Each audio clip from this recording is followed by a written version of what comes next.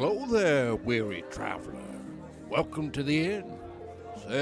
Sit, rest your feet. Why, it's a long journey on the road to Tarvalon. Have a cup of tea, or maybe a frothy ale. The light. Why, you're just in time for the entertainment. Here are your hosts, Tracy and Amber. Clear the field, smooth it low, let no weed or stubble stand. Here we labor, here we toil, here the towering trees will grow. An Ogier song. Hello and welcome back. I'm here with my good friend Tracy. I'm here with my good friend Amber. And this is The Road to Tarvalon, a Wheel of Time podcast. And today, I feel like there has been such a drought of Wheel of Time news, and we got some cool stuff the other day. We can talk about it later. It's not official news or anything like that. But besides that, today is our Ogier 101, if you hadn't guessed from the quote. I mean, maybe we were going to be talking about agriculture and its progression through, Age of Legends to present day. That would be stimulating for all listeners. Third age lumberjacking. Let's go. No, the Ogier will be much more entertaining. Before we start with Ogier stuff, do we want to talk about any?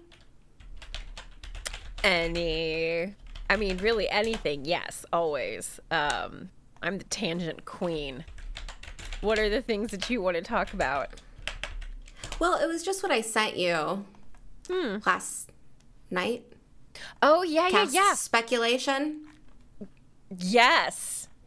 Yes. Oh my God. I seriously, when you sent me, what is the name of this one?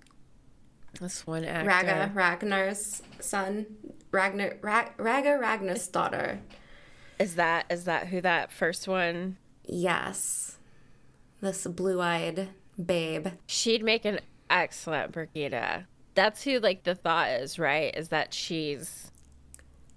Well, I've seen a lot of people say...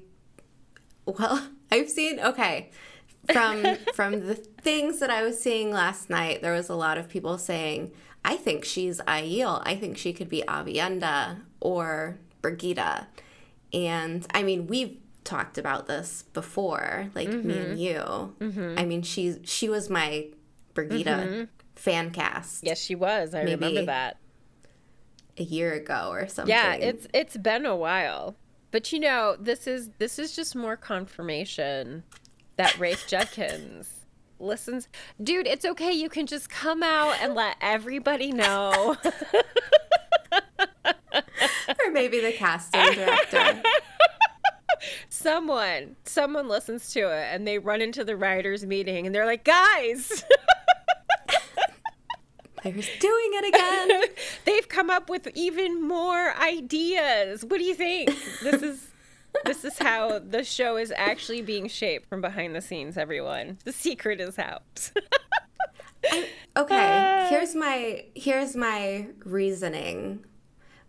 If you have no idea who this woman is, she played Kunhild on Vikings. I believe that was her name, but she is, I want to say she's a little bit over 6 foot, which, I mean, that sounds kind of Aiel-like, but she's a record holder swimmer. She is very athletic. This was why I picked her as my Brigida fan cast, because I've been saying this, the physicality of someone who you need to see as this expert archer. And she's doing kind of trick shots and, off the back of a horse and never misses. And I feel like you have to kind of embody that physicality. Well, and I'm thinking, for someone who is an exceptional swimmer, I would imagine so many of those muscles, you're upper used body to them. strength. Yeah, would really translate into being able to have the muscle strength and potentially coordination to be able to like, and who knows, maybe on the sides she's like, I love hanging out and playing with my bow and arrow on the weekend. I mean, I don't know what she does in her spare time. Well, you know? I mean, on Vikings, she's shot a bow before. I mean, I've seen Nice. Ooh, that's even seen better. her with a bow. Okay. I only got like 2 seasons into Vikings, and then I think I got distracted by something else. So I haven't even gotten she's on to the like part. the last season, 2 seasons maybe. I don't remember. Yeah. It's been a long time, but I remember you sending me Yeah. pictures of her from like while she was a cast member on Vikings, and like seeing her kind of all kitted out like a warrior and like dirty like a warrior. I was like, oh yeah. yeah. She's a warrior. Check her Yes. out. I love it. Yeah. But She's people great. are And thinking this is- Avienda? Yeah, I think it might be the height thing. Like Okay. Aiel, tall, strong, and too, if you watched Vikings, she's a beast. I mean, she is like the female warrior. So I can see why people would think Avienda. But for me, the look just, it's that braid, you know? Yeah, it that- screams Brigida. It just screams it at me. Yeah. I can so Agreed. easily see her doing some of the super Brigida moments that we see throughout the books, like just based off of her face. I'm like, you have strength. I like you. Yeah. And I mean, this is just to point out, this is clearly speculation. This is not a casting announcement by any means. This is just groups You mean we're of not- people. We're not the officials for announcing Yeah. things. Yeah. We're This is- omniscient when it comes to these things. If we've said it, it's probably going to happen. No, that's this is so just funny. because, like, looking at people's Instagram feeds and who follows who, and her and Rafe Judkins follow each other, and some of these other characters that are, or actors, actresses that are following other show cast members and Rafe Judkins. So, you know, like, we've got people doing their detective work, and Watt series reported on this, and they're kind of like, I love going to them and seeing what they're up to and what they're piecing out. They've always got fun stuff on their website. So Ayula Smart, is that the next? Yes. Okay. She's gorgeous as well. Yeah. A lot of people are saying her for Avienda, and I see it. And she's Irish. So Really? I'm pretty sure the Aiel have a little bit of like Irish, I don't know, like Robert Jordan took some Irish based things in the, I don't know, in the whole creation of the Aiel. I think there's like Zulu in there and Irish and Native American, but I could see the Aiel with maybe an Irish accent. Raga, the one that I like for Brigida, she's Icelandic, and I think that would lend really well to hearing like it spoken, her speaking the old tongue with maybe like her Icelandic maybe accent or so, because the actor that played Lews Therin, Alexander Karim, he's a Nordic speaker as well. So I think like doing the old tongue, maybe that would be a link. Maybe I'm just, you know, going full blown conspiracy theorist right now. Why not? I mean, everything about Got this like is speculation. thread up on my wall. Mapping things out. I love it. Do you have like push pins? But yeah. Like, Yeah, you red can't see string. I Ayula's smart though. She's gorgeous. She has red hair. She has curly hair, like coily curly hair, which I like it. I think that's fine. Yeah, no, I like it a lot, actually. Like, I was gonna say her hair color makes me feel Ayul, and I even feel as though, like, her skin tone feels like she's quite sun-kissed looking, isn't she? Yes, thank you. Like, that's what I was thinking, is, like, she looks like she absorbs the sun when she's outside. Do you know what I mean? Like, some people have that look. I'm not one of them. But she definitely, like, I love that. I just sent you, like, this cute little video of her, like, dancing around. It's adorable. She's adorable. If anyone you sent it to me? I sent it through Instagram to the Road to Tarvalon thing account. And she looks quite a bit younger. I mean, yeah, like Avienda, good point. Doesn't feel like she's still kind of young, you know? She doesn't feel like her full-fledged, which is great, self just yet. Yeah, she looks like she fits into an age bracket with Madeline Madden. Yeah, exactly. Where Raga, I see her. It might be the height too, but she just looks really stately, like she's lived life. Yeah. Like, there's something about her. She is gazing at you with a maturity and self-possession, and I'm like, oh. Of a woman who has been reborn and respawned many a time. Right? Yeah, I really think that is a good. I think that would be such a good pairing, and I think if this actress ends up being Avienda, Ayula Smart, I would not be sad about this. No, I like her. Yeah. I like her look. Yep. I'm sure I like her acting. All of the actors that they've chosen for the show have been great. There are just pictures of her, like, on her Instagram feed with, like, it's like Frankie Adams. You know what I mean? Like, that really genuine smile. It's inviting. Man, now I really want her to be in the show. Right? Please She's be in the just show. Like a natural beauty. You know what I mean? Like, yeah. Oh, I like her. Okay.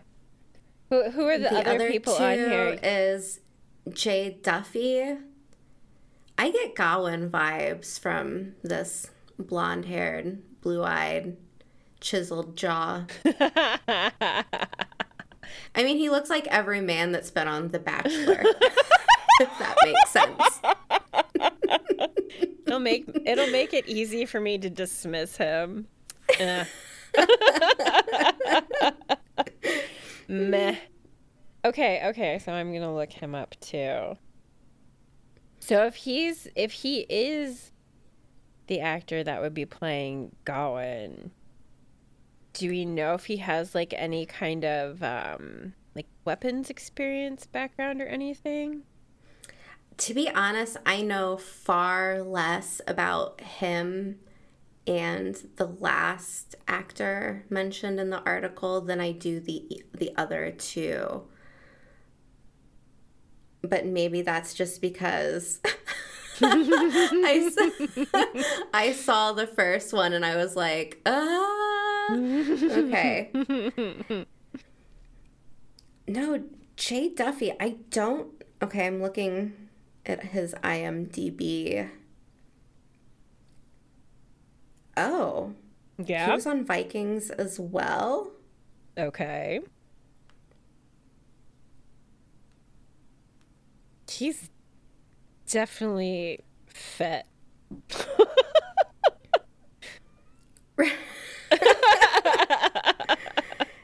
Is that right? Is he really movies and TV shows? No, maybe. Oh, that was my recent research. He's been on Dairy Girls. That's the only one that I know. I love Dairy Girls. Who is he on Dairy Girls? He was in Handsome Devil, Playground, Dairy Girls, and a show called My Left Nut.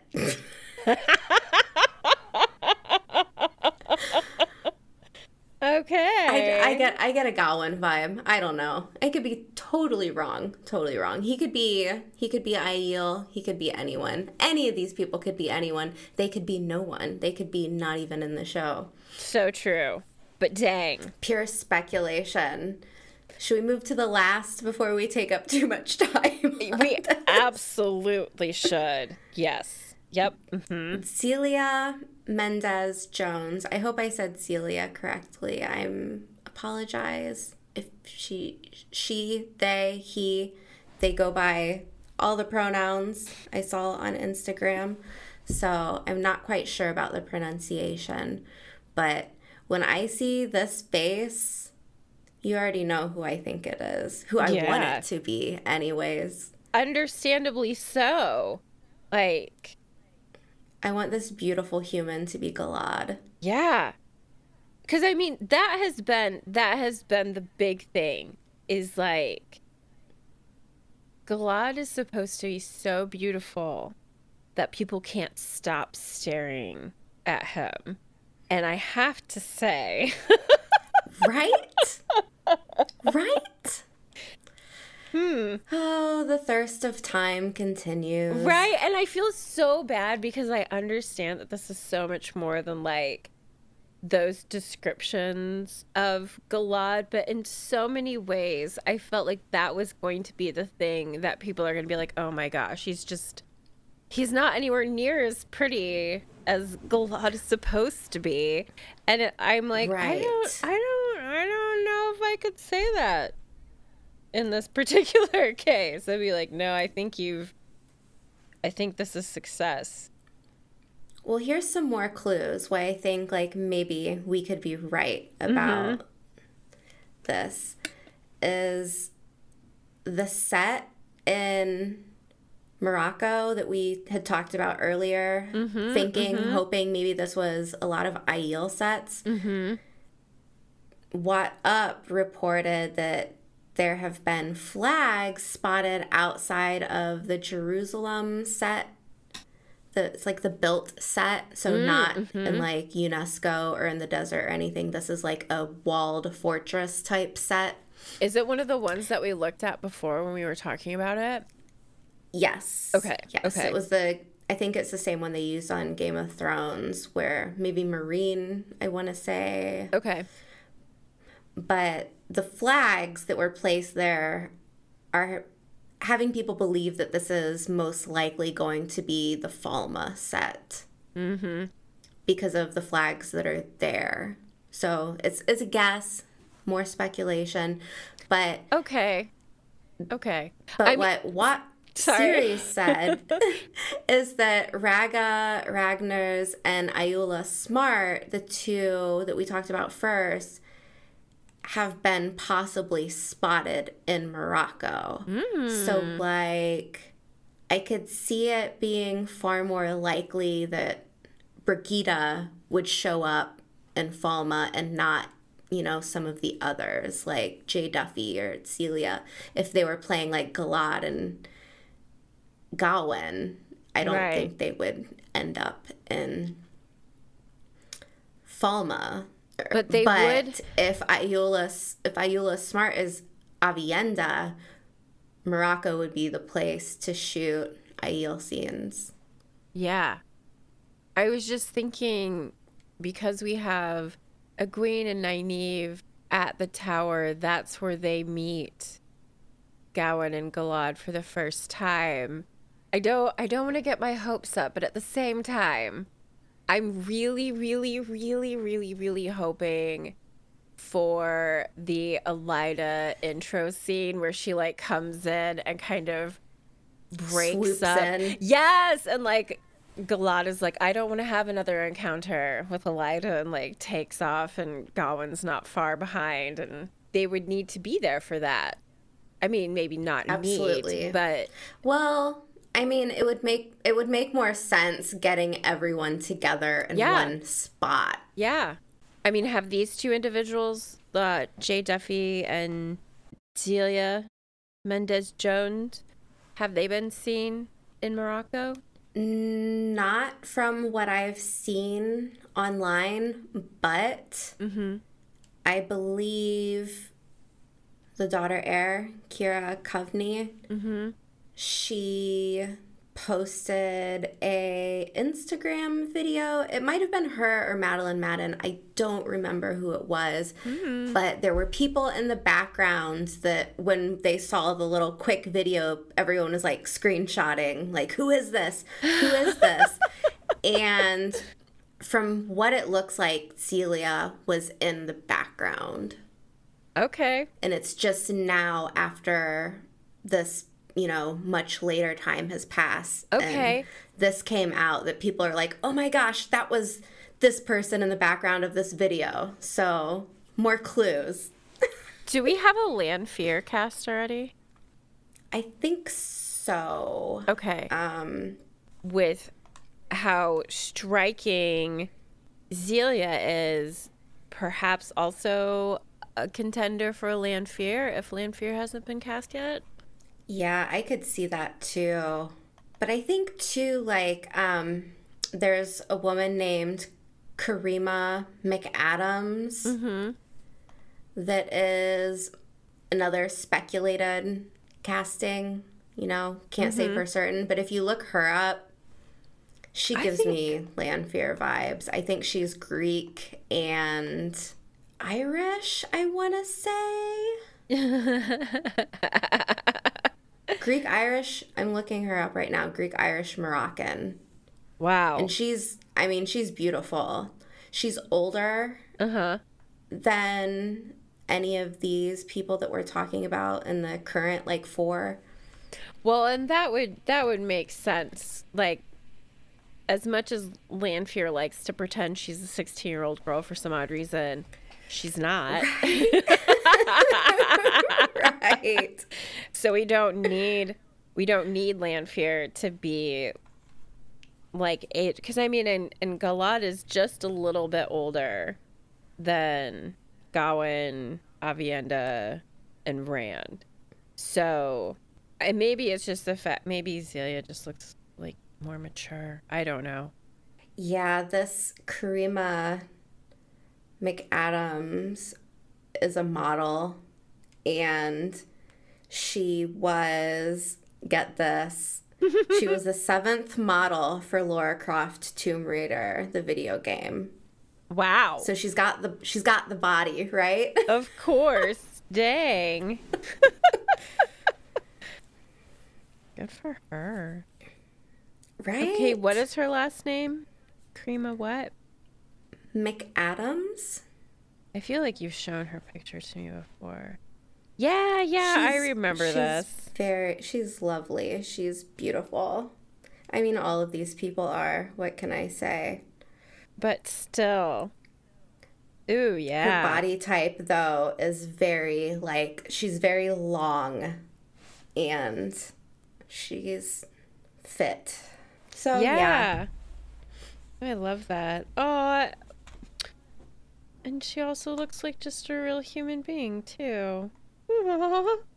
I love it when we get to see people, like, not just done up for events like this, but, like, this is my everyday tousled look.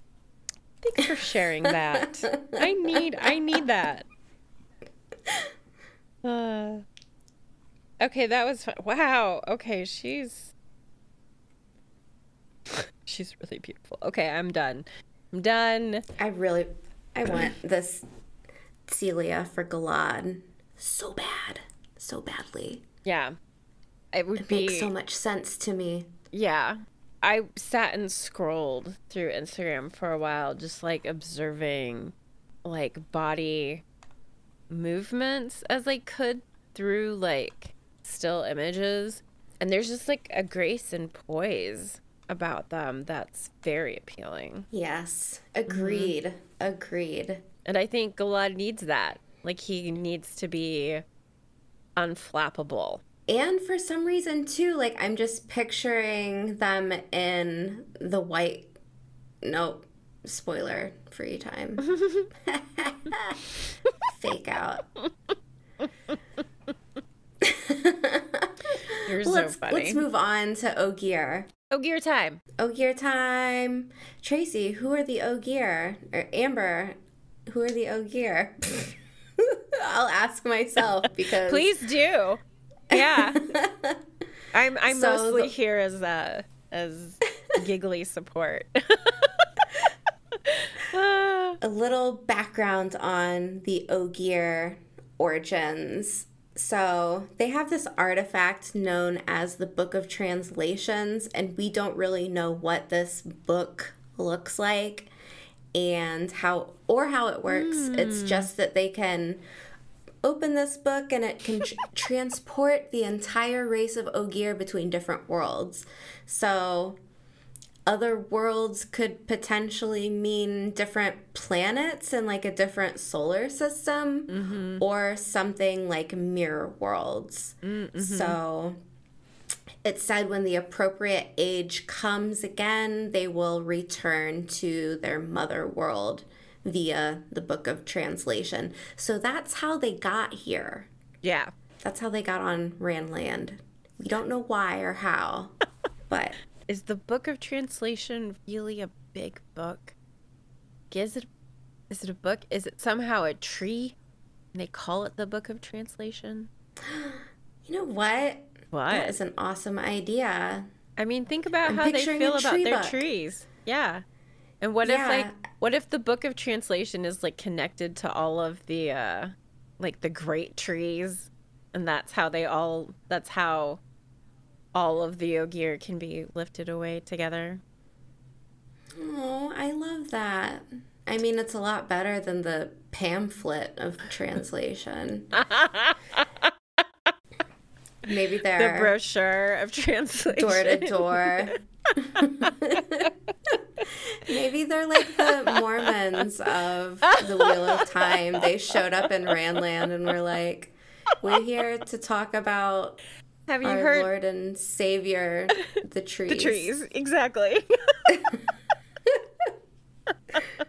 Do you mind if we come inside? I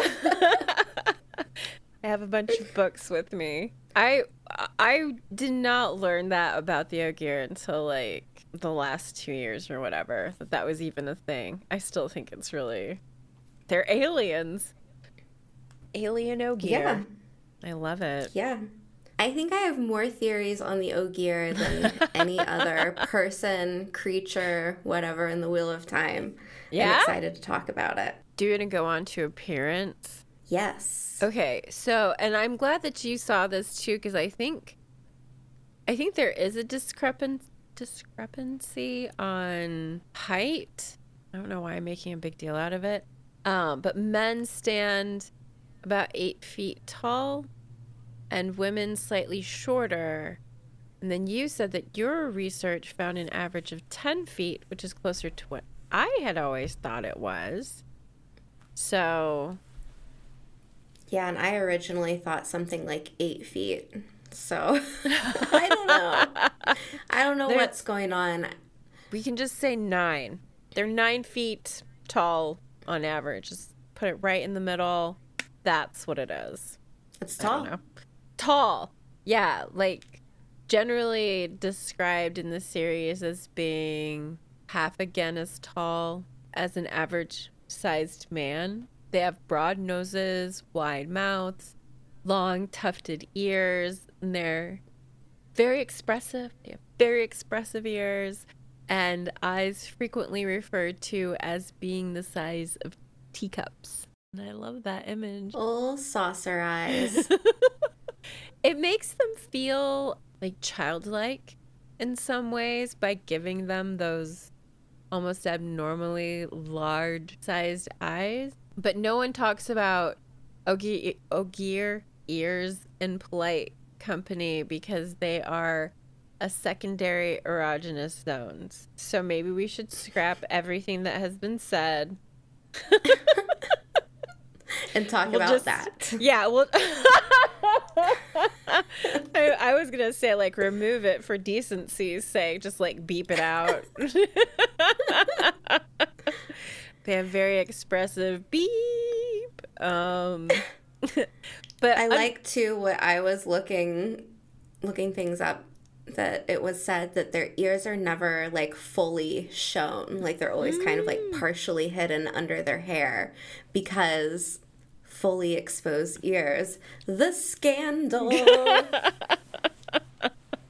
Aw, Scandalous. I didn't read that. That's so fun. But then they are unfortunately frequently mistaken for Trollocs, especially by people who have seen neither Trollocs or Ogier, and this unfortunately is found somewhat offensive by the Ogier. They're fairly laid back, so they don't make too huge of a deal of it, but it certainly is not pleasant to be confused with a Trolloc, I'm pretty sure. And too, like, Trollocs are just stinky. Right? You know? Yeah. Isn't that something that comes up in the books? I feel like they're like, sniff the air. Trollocs. Yeah. Spreading their filth around. They're just gross. Who wants to be associated with that? Yeah. And I mean, in the books, I've always loved the way that, like, their clothing is described. And, I mean, there's no Trolloc that's going to wear anything half as cute as, like, what the Ogier are wearing. So I feel like the wardrobe alone should make you at least look at it twice. Unless Agenor has become an exceptional parent. Seamstress. And is like, come here. I got your new clothes fit for you. Thanks, Dad. Right.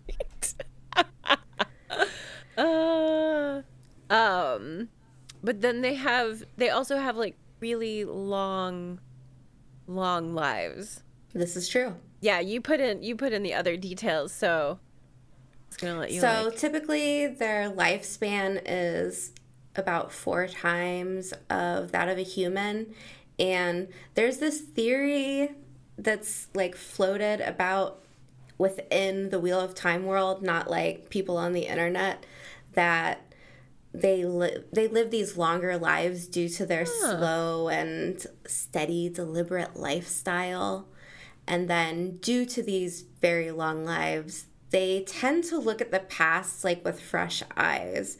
So their memories of, you know, wars and troubled times feel recent to them. Yeah. Where our human folk, they're like, oh, like nobody's read that book in 100 years or something, but an Ogier can tell you all about it. Yeah. So Yeah, that's actually a really good point. Like, a lot of times when Ogier are out traveling, they're looking for cities that have names that have been changed for centuries.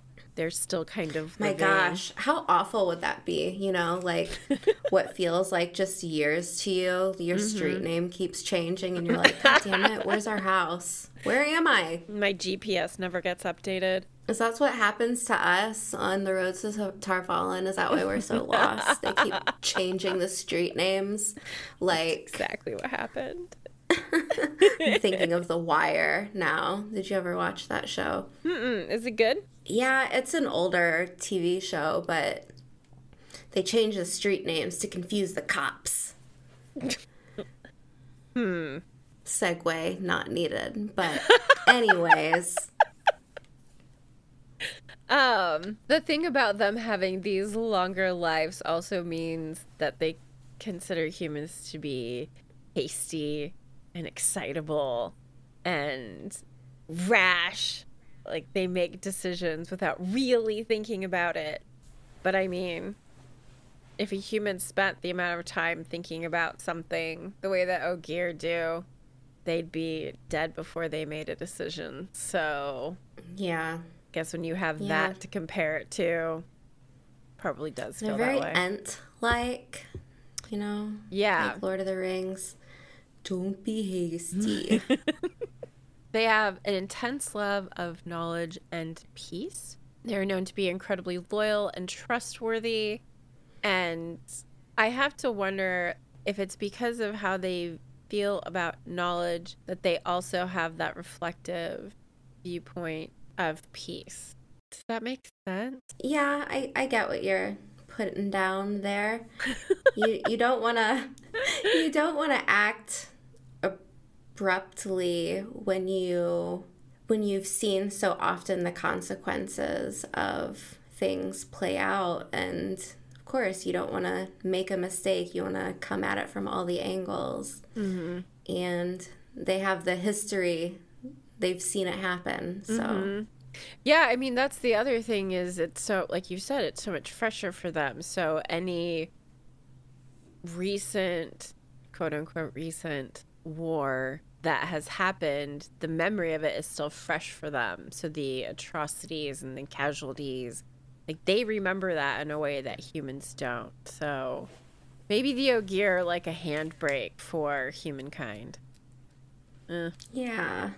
I mean, maybe they would be if they actually came out of the steading, but I don't know. They are associated as being gentle and relatively laid back, easygoing, but they are capable of becoming fierce and formidable warriors if need be.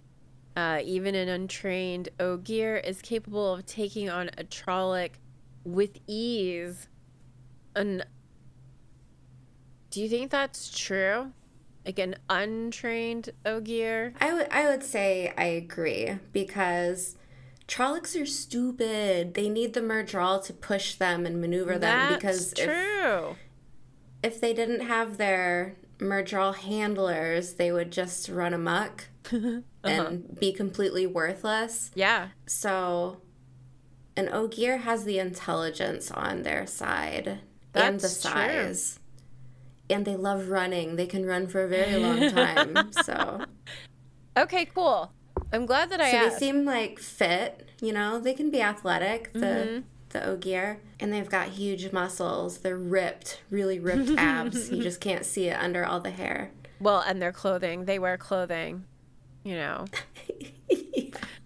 I'm just thinking about. Yeah. Okay. Loyal is like covering up his six-pack. I'm sorry, guys. That's really why he was being so modest in the... Nope. He didn't want to, like, make anybody else feel bad that their physique was not on point like his.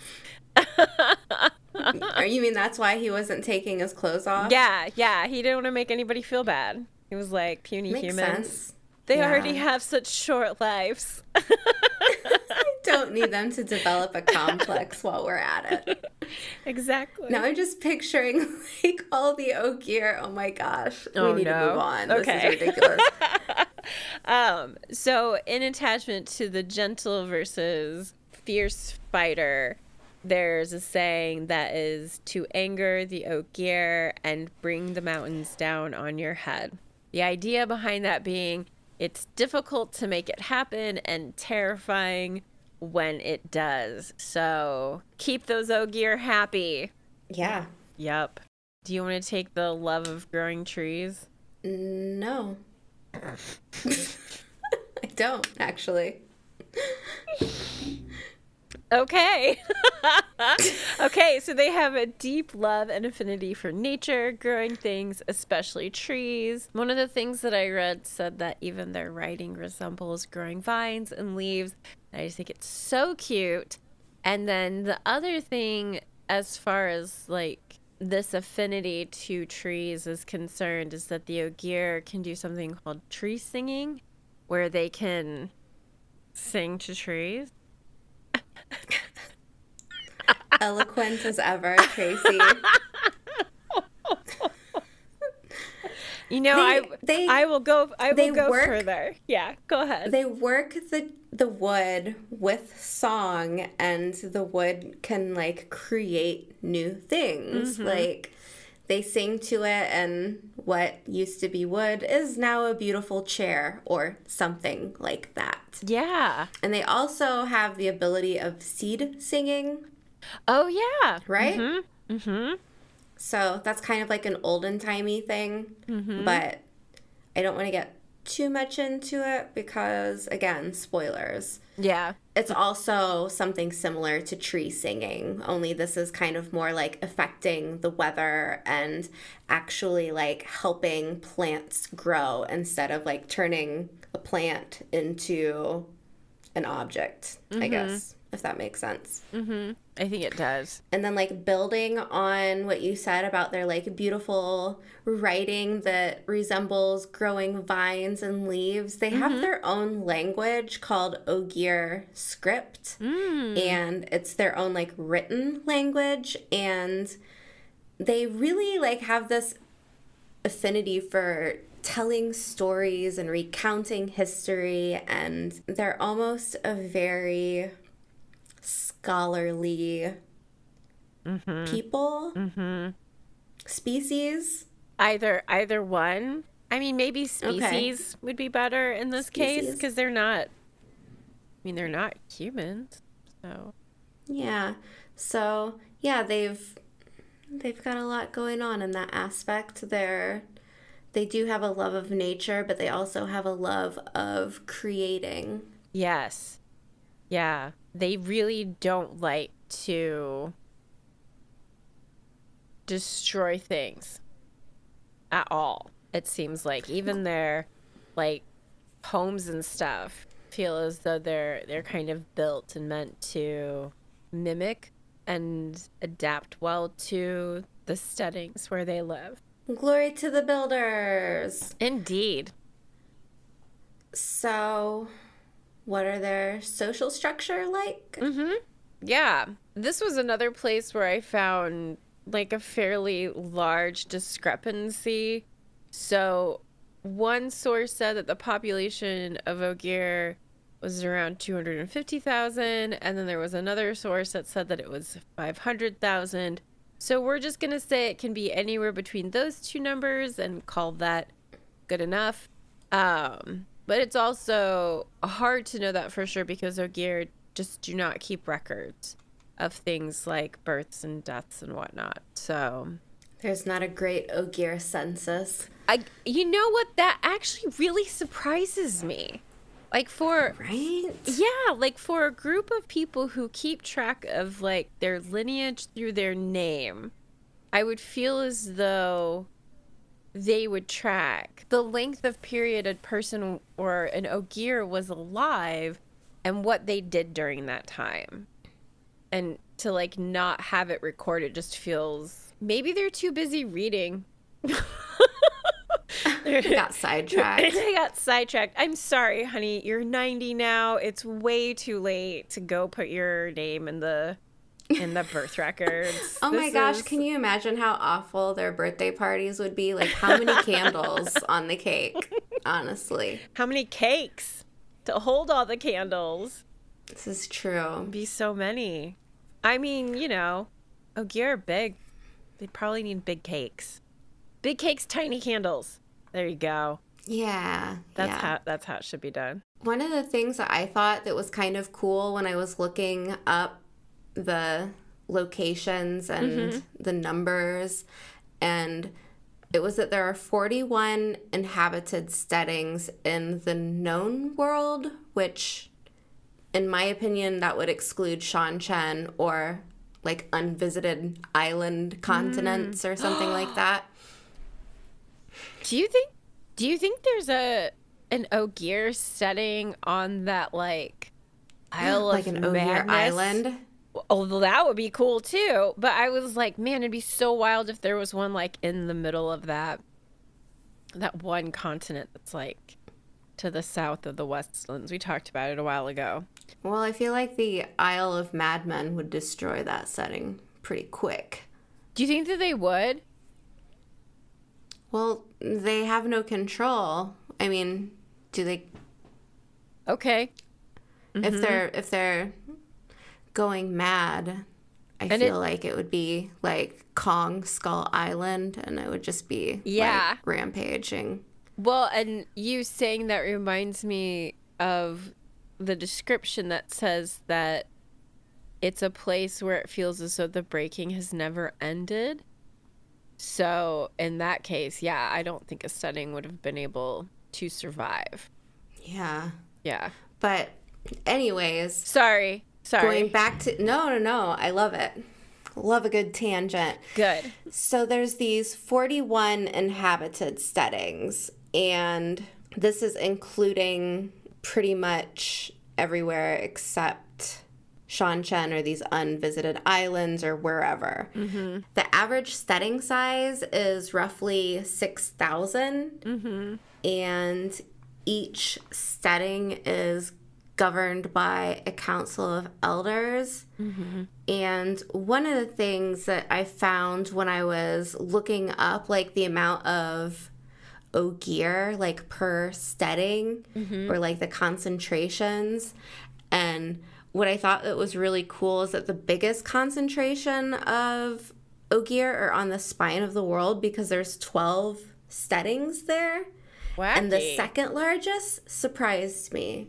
The second largest was in the borderlands. I was going to guess that because you said it surprised you.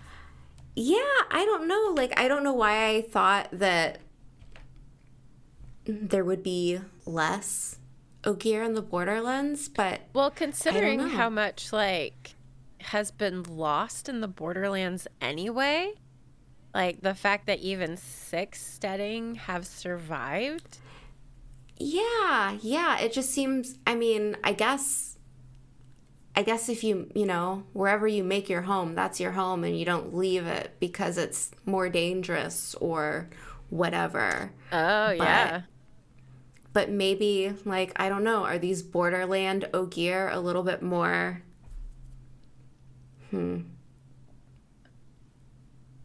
are they more of, like, fighters than the ones, for example, the Kyrianan ogier? Yeah. Ooh, that's a good question. And why haven't they, like, come together to fight against the raids of Trollocs? They don't want to be hasty, probably, but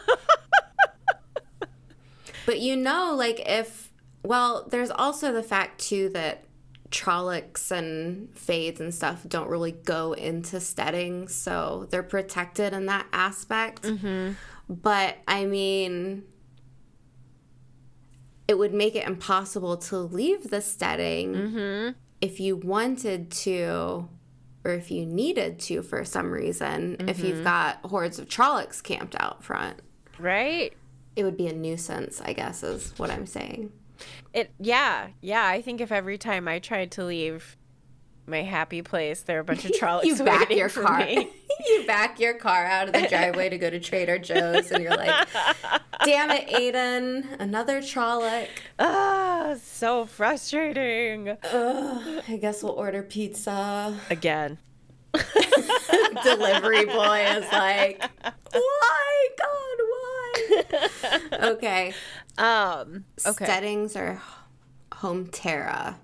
Okay, yeah. So if an ogier stays outside of a steading for too long, and too long can be years, basically, but still they develop a sickness called the longing, which can prove fatal if they are unable to find their way back to their steading. And they're beautiful, serene places filled with great trees and books. I love the great trees. I just love them so much. I don't know. It's so cool. They're massive. It doesn't sound like anything that could be real, but I mean, they're unnaturally large to the point where my brain can't fully envision what one would look like because they are so large. And I brought this up during studying Sofu chapters in The Great Hunt, but a person is looking at the stump of one of these great trees that had been damaged and cut down for whatever reason, and they're saying to themselves, like, it's over 100 paces across easily. And when I did the math, like, that's well over the size of a soccer field or American football stadium or something like that.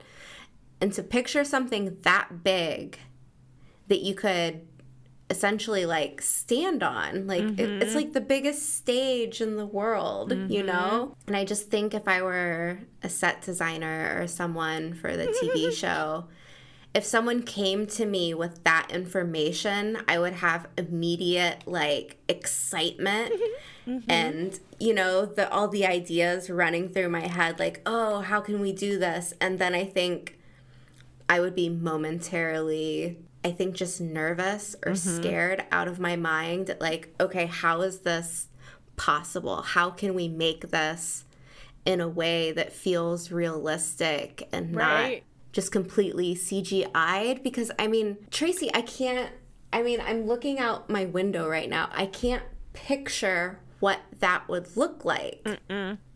No. A tree stump bigger than a football field. No. No, that's huge. I mean, you could march Aiden's entire marching band from high school on a tree stump that big. Yeah.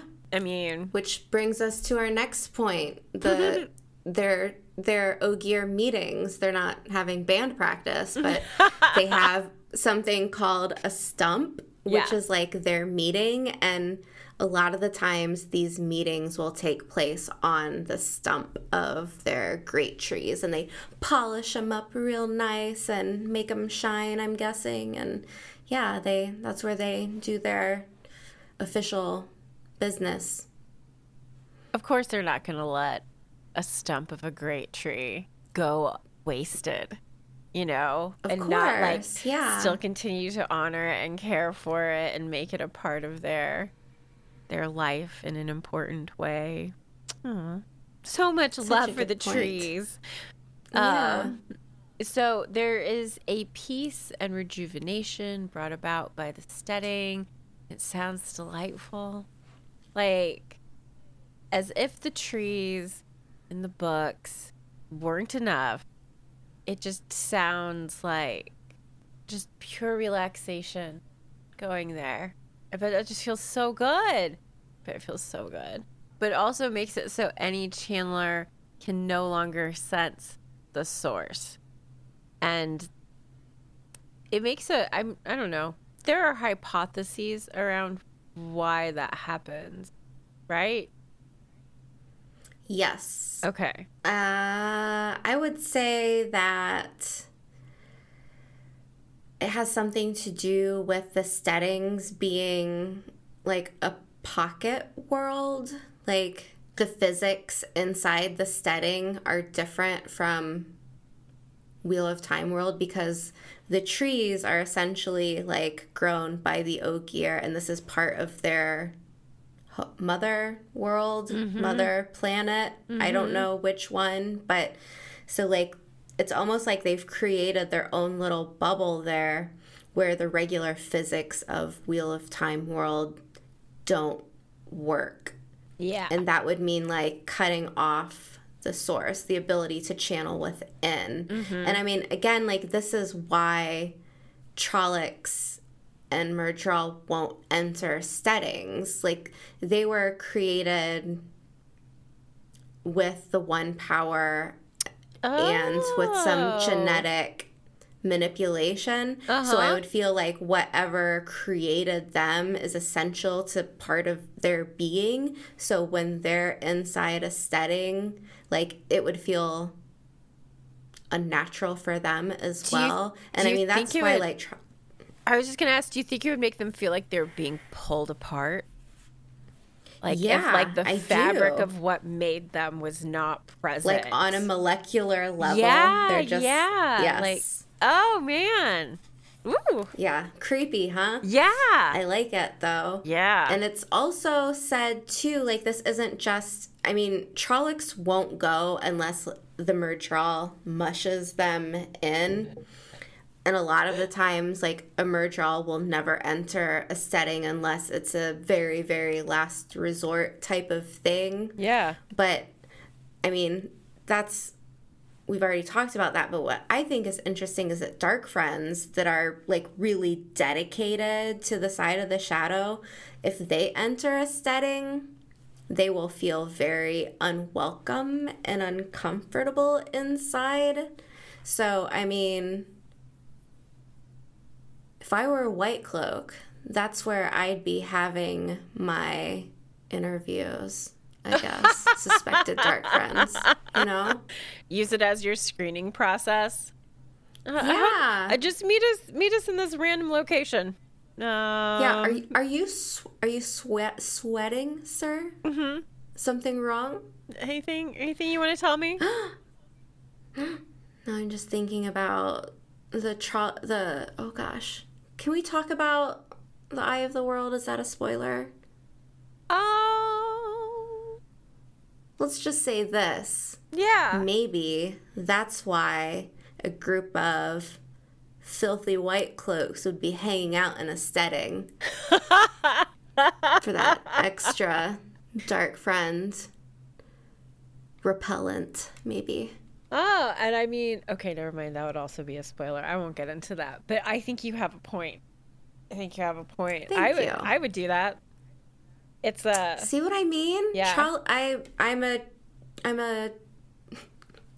Ogier theorist.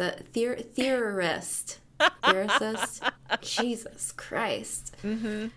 Let's see here. So, did we already talk about this for the stump? Not the great stump. Okay. So, when matters of huge importance must be decided for all the Ogier, a great stump is called. And this is a meeting of Ogier elders from every setting coming together to research, debate, and determine a course of action. And this does not happen very often, even by Ogier standards. I feel like up to where the books start, there's perhaps like a 1,000-year gap since the last great stump had been held. And another thing that's interesting too is the heads of these Ogier elders councils are usually a woman. Mm-hmm. So they do have a somewhat matriarchal society where the mothers and the wives usually have more authority than the husbands and the sons. Mm-hmm. Marriages are decided by the mothers and by the young women interested. It's not the men approaching the women. It's the mothers that get together and determine that their young Ogier belong together. Yeah, and the bride Ogier gives consent to the marriage, but the groom doesn't have that luxury. That right, I should say. Well, don't they have like that whole theory where it's like you wouldn't know what was right for you unless you bit you on the face kind of thing when it comes to like their young male Ogier like making decisions and whatnot. I think Loial says that like I mean, I could understand. Okay, this is gonna get weird, but okay. I could understand what if the Ogier like puberty is really long, so they're like teenagers. Oh my gosh, 100 years. I mean, what is it? At 90, they're still like a teenager. So can you imagine if you're stuck in perpetual like hormonal puberty? Perpetual puberty. For that long. Of course the mothers would be like, you have no idea. March back inside the setting. You're not going anywhere. You are thinking with your ears. Back in you go. But Mom. Oh my gosh. I mean, maybe it stands to reason. It does feel as though Loial gets kind of treated really similarly to the way that Perrin, Rand, and Mat get treated by various females in their social circles, as well as outside of them. I can't stop. I'm on an Ogier theory roll today. Good.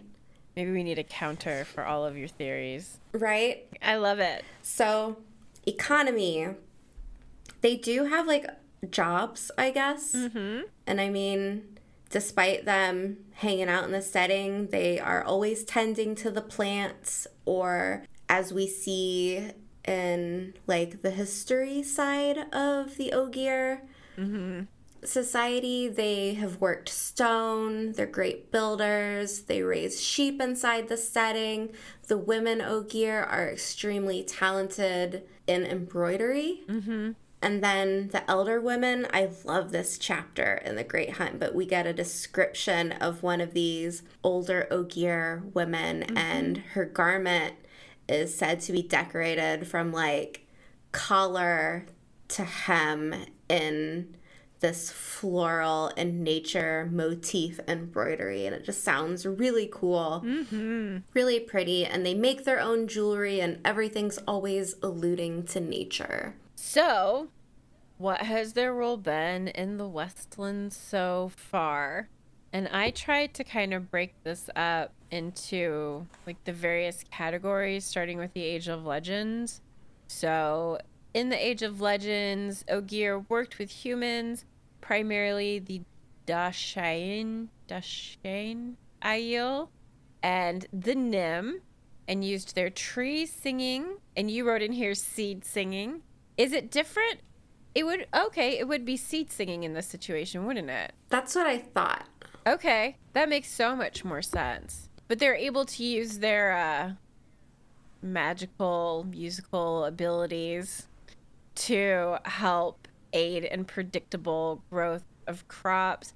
And this is actually kind of impressive because this working together is what makes it so that, I mean, according to things that have come down, that there was no shortage of food during the Age of Legends. Like, if you can predictably control your weather and when things sprout and whatnot the way that you can here, then you always have food supply. So, hooray, Ogier! And then in the Old Tongue, they're known as Tia Avenda Allenton, brother of the trees or tree brother. Then War of the Shadow or Breaking of the World. They were combatants, and I had never read this before, but had also been a police force led by Lews Therin as their elected head. And now I think that's pretty cool. I do too, but Sergeant son of. Yeah, but go arrest this man. I'm putting Ogier in police uniforms now, like old school, like 60s, 70s police uniforms. They have aviator sunglasses, handlebar mustaches. Yeah. Just turning into him. I was gonna say a bad porno script. Oh. Okay. Not my intention. Because of the breaking of the world, the settings have all shifted and moved and destroyed, and the Ogier were, of course, lost and driven into flight, not having a home anymore. Mm-hmm. And the settings were not only their home, but it's essentially their means of survival because of the longing. So after this happens, it's something like I think about, like humans needing air to breathe or needing water to survive. Like, it's just on their basic level of like what they need, as what their body needs, what their mental health needs, I guess. Like, it's essential to them. So this was like the most difficult, hardest time for the Ogier, and it became known as the Long Exile. And as this longing grew inside of them, they were really fractured as a people, as a society. Mm-hmm. And then after the breaking of the world, it was 98 AB when the Ogier took up stonemasonry. And the Aes Sedai at the time were like the first of the people to kind of recognize, like, hey, these Ogier have a craft that they're good at, and we want to take advantage of that. So they kind of commissioned the Ogier to like build Tar Valon for them. Mm-hmm. And they were brilliant builders, and because of their affinity for growing things, like everything they create looks like it comes from nature. Yeah. And this was also true with their mason work. Mm-hmm. So the Aes Sedai, this is actually, I had no idea about this, but it makes total sense.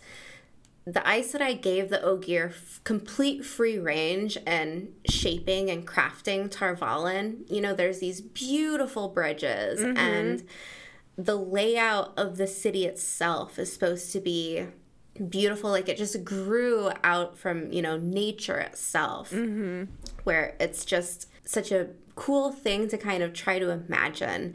And what I didn't know was that although they were able to do whatever they wanted within Tar Valon, the White Tower itself was created by the Aes Sedai. Like, that was their planning. So the Aes Sedai were like, we want the tower to be like this. And it was planned by the Aes Sedai. So the structure itself lacks the Ogier's, I guess, organic touch. Interesting. And it was created in tandem with the Ogier and the Aes Sedai wielding the one power simultaneously, similar to like how the Ways was created.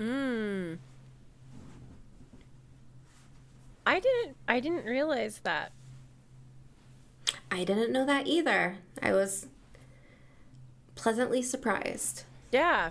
I wonder what it would have looked like had the Ogier just been given like free reign. Probably like a great tree, you know? Like, oh, what a great idea. I mean, and it makes sense because the tower itself, it looks like a tower, you know? It's not La Sagrada Familia. Like, it's more of like... It's more formidable than it is inviting, and lacks the organic, natural feel that comes across in so many of the descriptions that are given. Like, Ogier stonework feels playful, and the White Tower does not. Well, yeah, like, I always think about kind of like the, what is it, the Fibonacci sequence, like the Nautilus, you know, like how everything in nature kind of like has this shape, and that's kind of how I see Tar Valon, like that has this like cue from nature. And then of course the White Tower is just like some, you know, like giant baby was like, hey, I'm gonna build like this big tall block tower.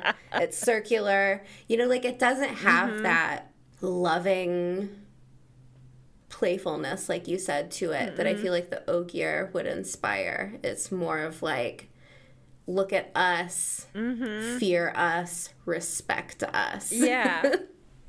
Maybe they are above and outside of nature, and that's why they wanted it to be something that would contrast. Their ivory tower. Yeah, you know.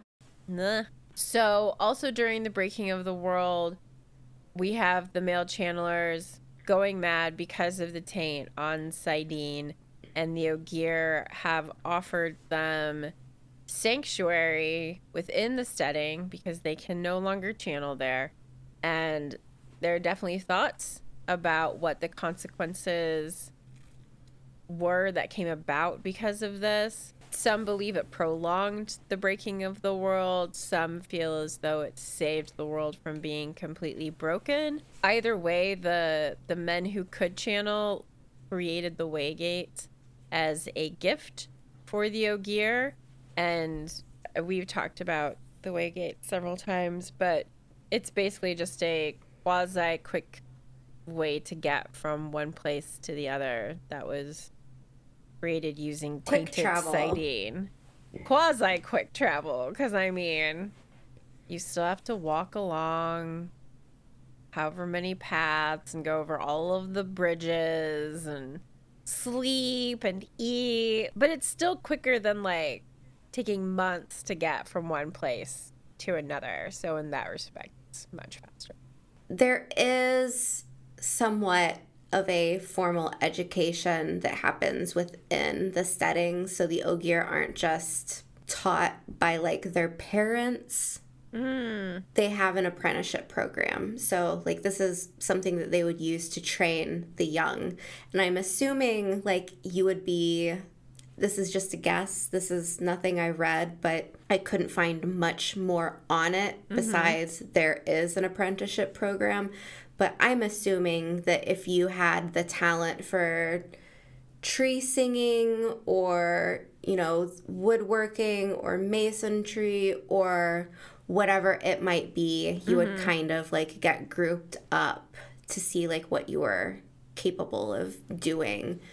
So it does seem like they do have a higher level of education than just herding sheep, if that makes sense. No, it does make sense. I was kind of wondering in regards to this apprenticeship program, I would almost have to wonder if there is also like a connection to how small the youth population is among Ogier. Like they probably have like almost an open invitation to learn from various different people who really know what they're doing. And like, I mean, what does a decade matter to them?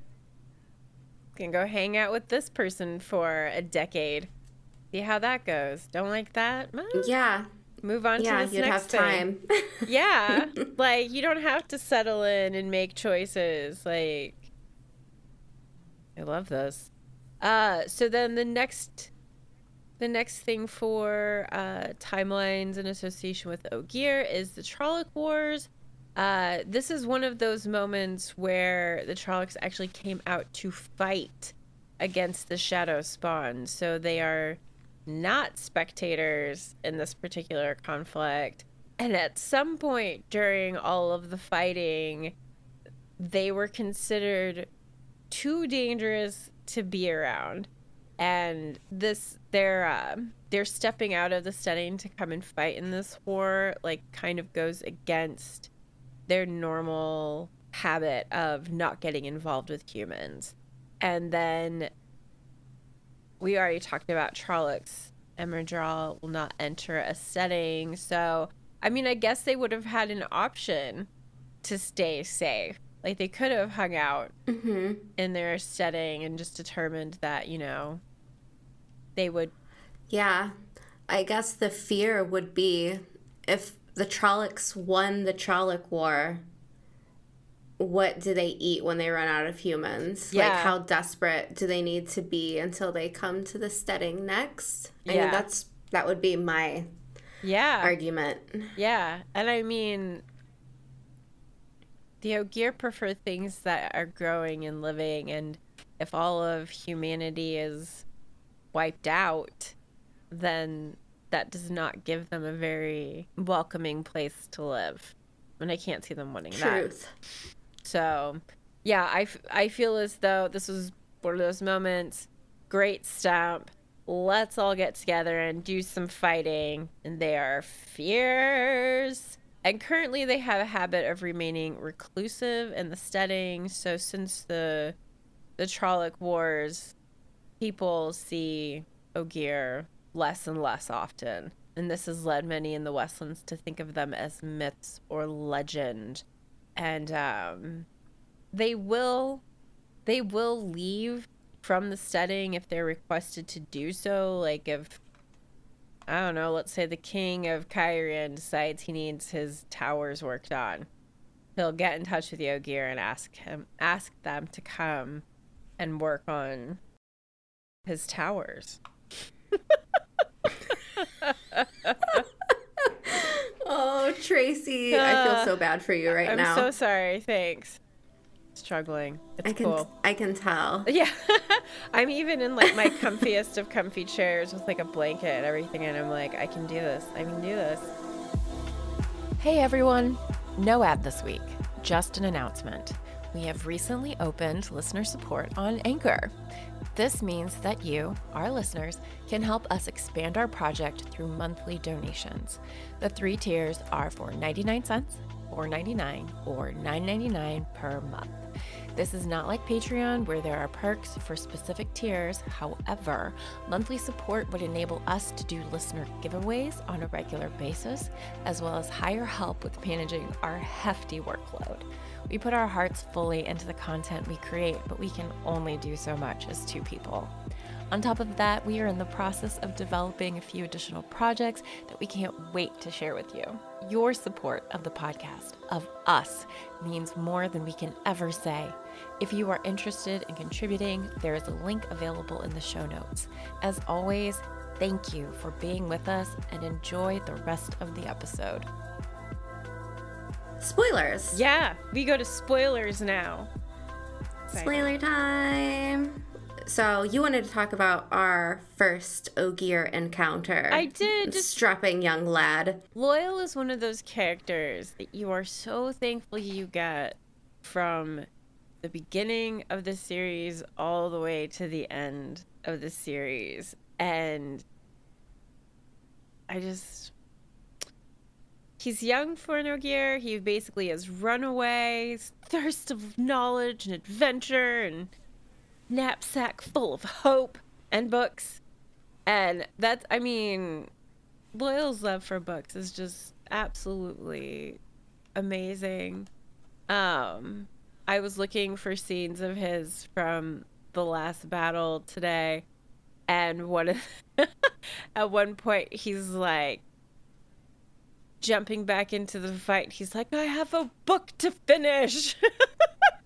And at first I was like, to write or to read? Because I can see either one, like, pushing him forward with the decisions that he chooses to make. But I feel like he's such a good introduction to the Ogier because he is young. He is, like, eager to befriend Rand when they meet. And then he's, like, still got all of this knowledge that he just gifts upon everyone around him. He's pretty much like if Moraine or Lan isn't there, he's the next best character for an exposition dump. Yeah. You know, like he's so needed in that aspect where someone's got to tell these hasty humans what the history of everything is. And sometimes even the history of themselves. Like, because he knows so much, he often is there to fill in holes that certain characters haven't, like, no future knowledge of, that he's like, oh, well, I know this, blah, blah, blah. And they're like, that's wonderful, Loial. Thank you. You need those people. Need those people who can, like, know all those things to be able to share with you. So I appreciate him, and I appreciate the fact that he's like just really gregarious. Is that the word I'm looking for? He's benevolent and kind, and I really like Loial. He is also a gifted tree singer, which that's not super common, so he's also rare in that. And one of the few romances in Wheel of Time that really, like, sits in my heart is the Loial and Aerith. Like, all the way back to book 2. He's been carrying around a book with flowers in it from her. So sweet. Yeah, I think they are one of the... I don't know. There's a nice romance story there, especially when some of our main characters just, their relationships are a lot of sniffing and braid tugging. And yeah. No, Loial and Aerith seem meant for each other. Like, someone wrote them to be together like that. Who would have thought? I know, right? Not me, not us, not me. Not at all. Ogier of Other Places. This is something that I loved because we get such a different set of Ogier from the Seanchan. Like, they don't suffer from the longing the way that Ogier and the Westlands do, and the idea being that they're more steady and accessible to Ogier and Seanchan, and so they never developed the same sickness as the Ogier in the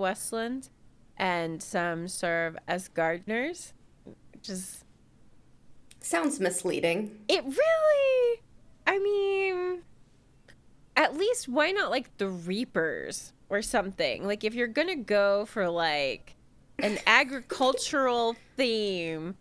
The Shan-Chen hoes. The Shan-Chen rakes. Ooh. The Shan-Chen... Rakes is good. I like that one. Can be taken so many different ways. Maybe they're rakish in their approach as well. Oh my gosh. Yeah.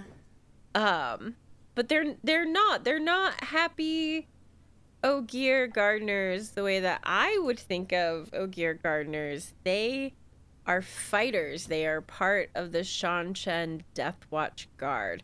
And they're the only section of the Death Watch Guard that is not owned by the Empress. She basically owns everyone else. Yeah, I guess we should explain that the Death Watch Guard is like almost like a branch of the military in Shan-Chen. So, like, they are warriors. Yeah, like elite, aren't they? Like the Death Watch Guard is like an elite group that's and specifically to protect the Empress, right?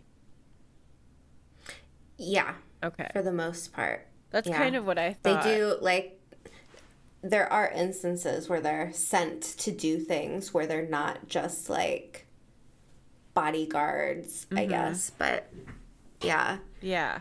But I think, like, what's interesting about the gardeners is that I've talked about it before, and it's just this, compared to the Ogier and the Westlands, they're really grim and have, like, a completely different, what feels like, to me, outlook on life, I guess. Like, their culture is completely different than the Ogier of the Westlands.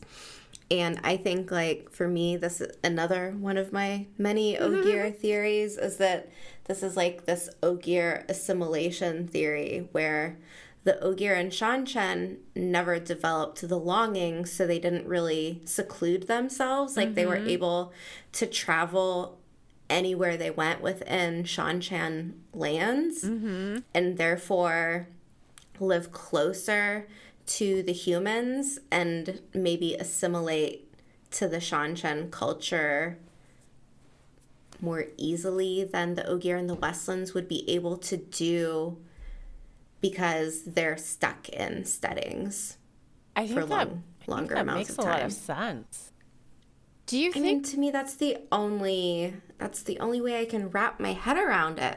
Do you think that the Shan-Chen Ogier potentially have a shorter lifespan because of their closer contact to humanity? Maybe mortality rates involved in battle, possibly? I don't think so, because the Shan-Chen have been, since the time of Luther Pendrag, I don't remember his name, the son of Arthur Hawkwing, they would have been living there, I guess, somewhat, like, there's not really warring going on at this point.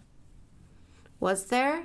I mean, I feel like there would be, like, insider royal family trying to step over one another to reach the throne, and then potentially, like, if you're a gardener sworn to one empress or emperor, what happens when that one is overthrown?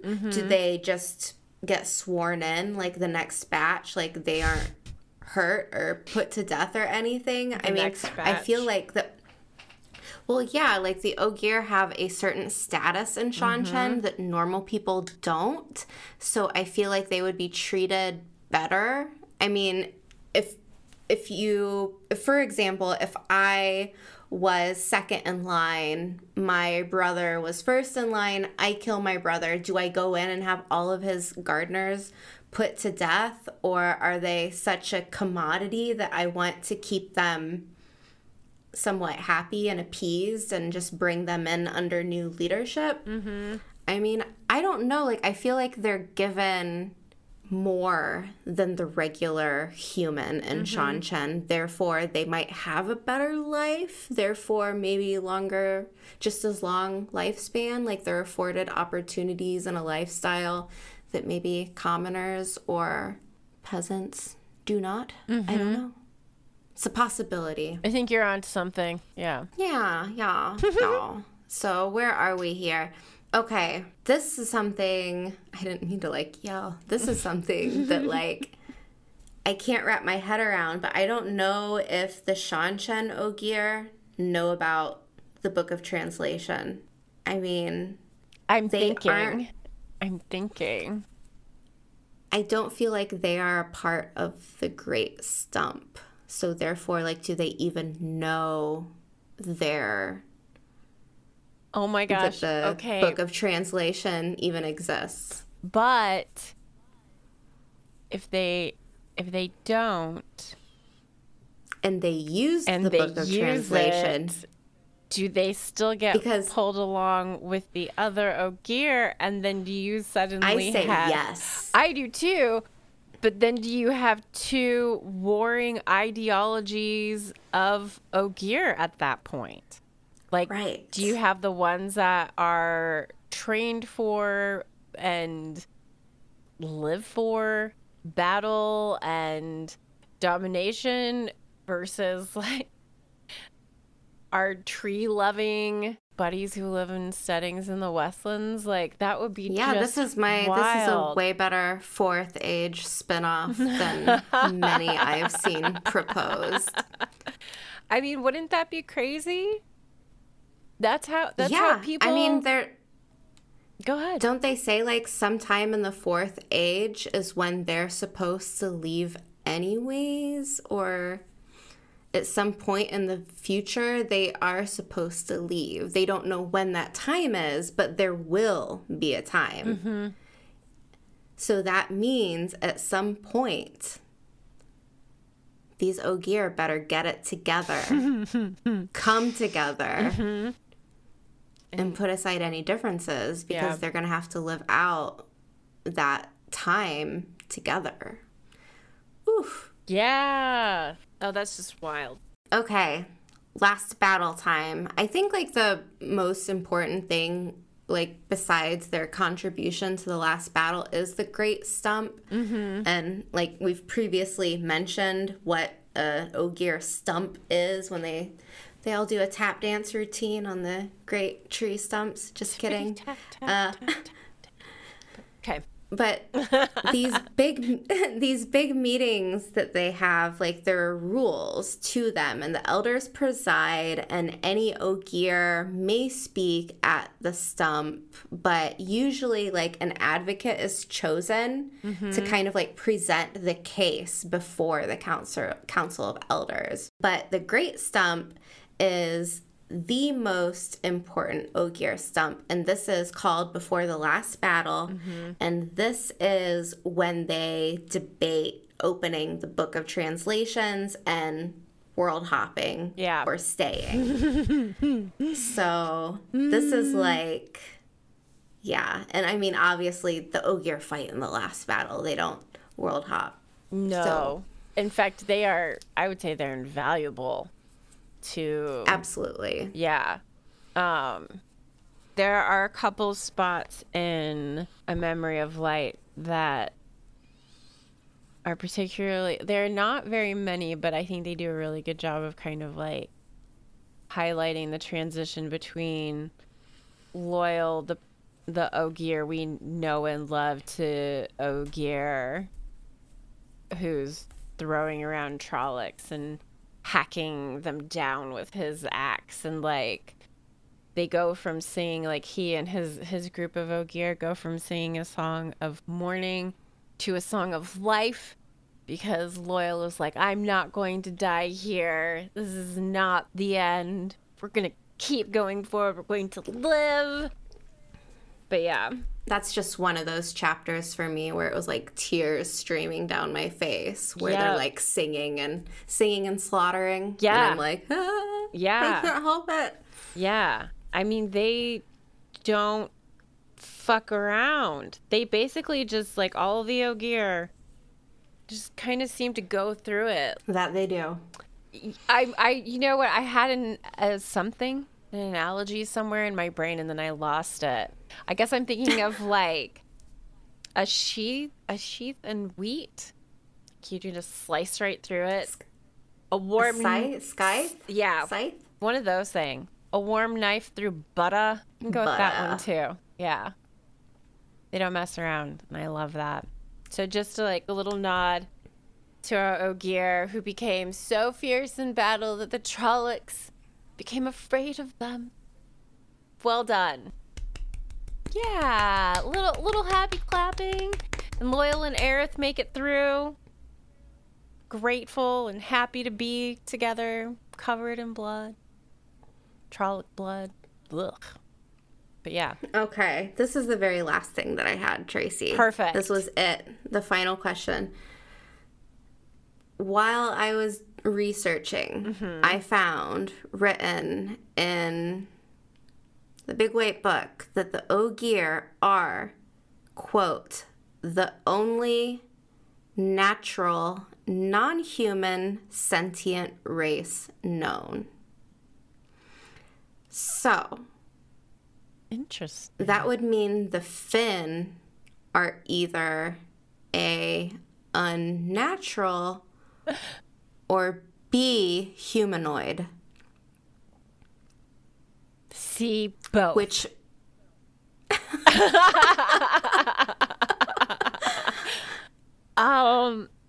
ooh. I mean, that almost makes it feel like if they're unnatural, like that means like created unnaturally, like not of normal genetics or biology. And since that would also lump them as humanoid, because obviously they do have like a humanoid shape and appearance. I just don't know. Maybe I'll have to save this question for a Finn 101. We can Ooh, that's a good idea. approach it at a later time. But 'Cause it's when I found this out, I was like, Yep. Okay. This means something. There are things in there. Like, that's why I'm just sitting here, like, looking at my screen, being like, there's so many things you could talk about just from that Statement. Yeah. Quote. Yeah. I mean, we've been talking about doing one for the Finn for Thanks a so while, much for joining us. We will continue just to need to release new do episodes Finn every 101. Wednesday. We would love if you would Finn up. subscribe to the podcast, leave us reviews, and share us with your friends in the Yeah. Wheel of Time community. Yeah, maybe this Let us is the know what you time. thought of our content. This is- Correct us. Send us things we may have Okay. missed. Now is you the can time. find The links time to our has email come. and social media accounts in the show notes. All right. And if you have Well, the Anchor app, should we leave a leave it voice at message that for us then? to play. Yeah, in I think upcoming I feel episodes. very good. We also have a about website where you can today. find links to our Discord channel, social media platforms, and merch Thank you. shop. Good, So good until night next and week. goodbye. Thanks for or good joining us morning. on Are you the going road to to tell me to say Tarvalin. goodbye? Say bye, Tracy. Bye, Tracy. I did it this time.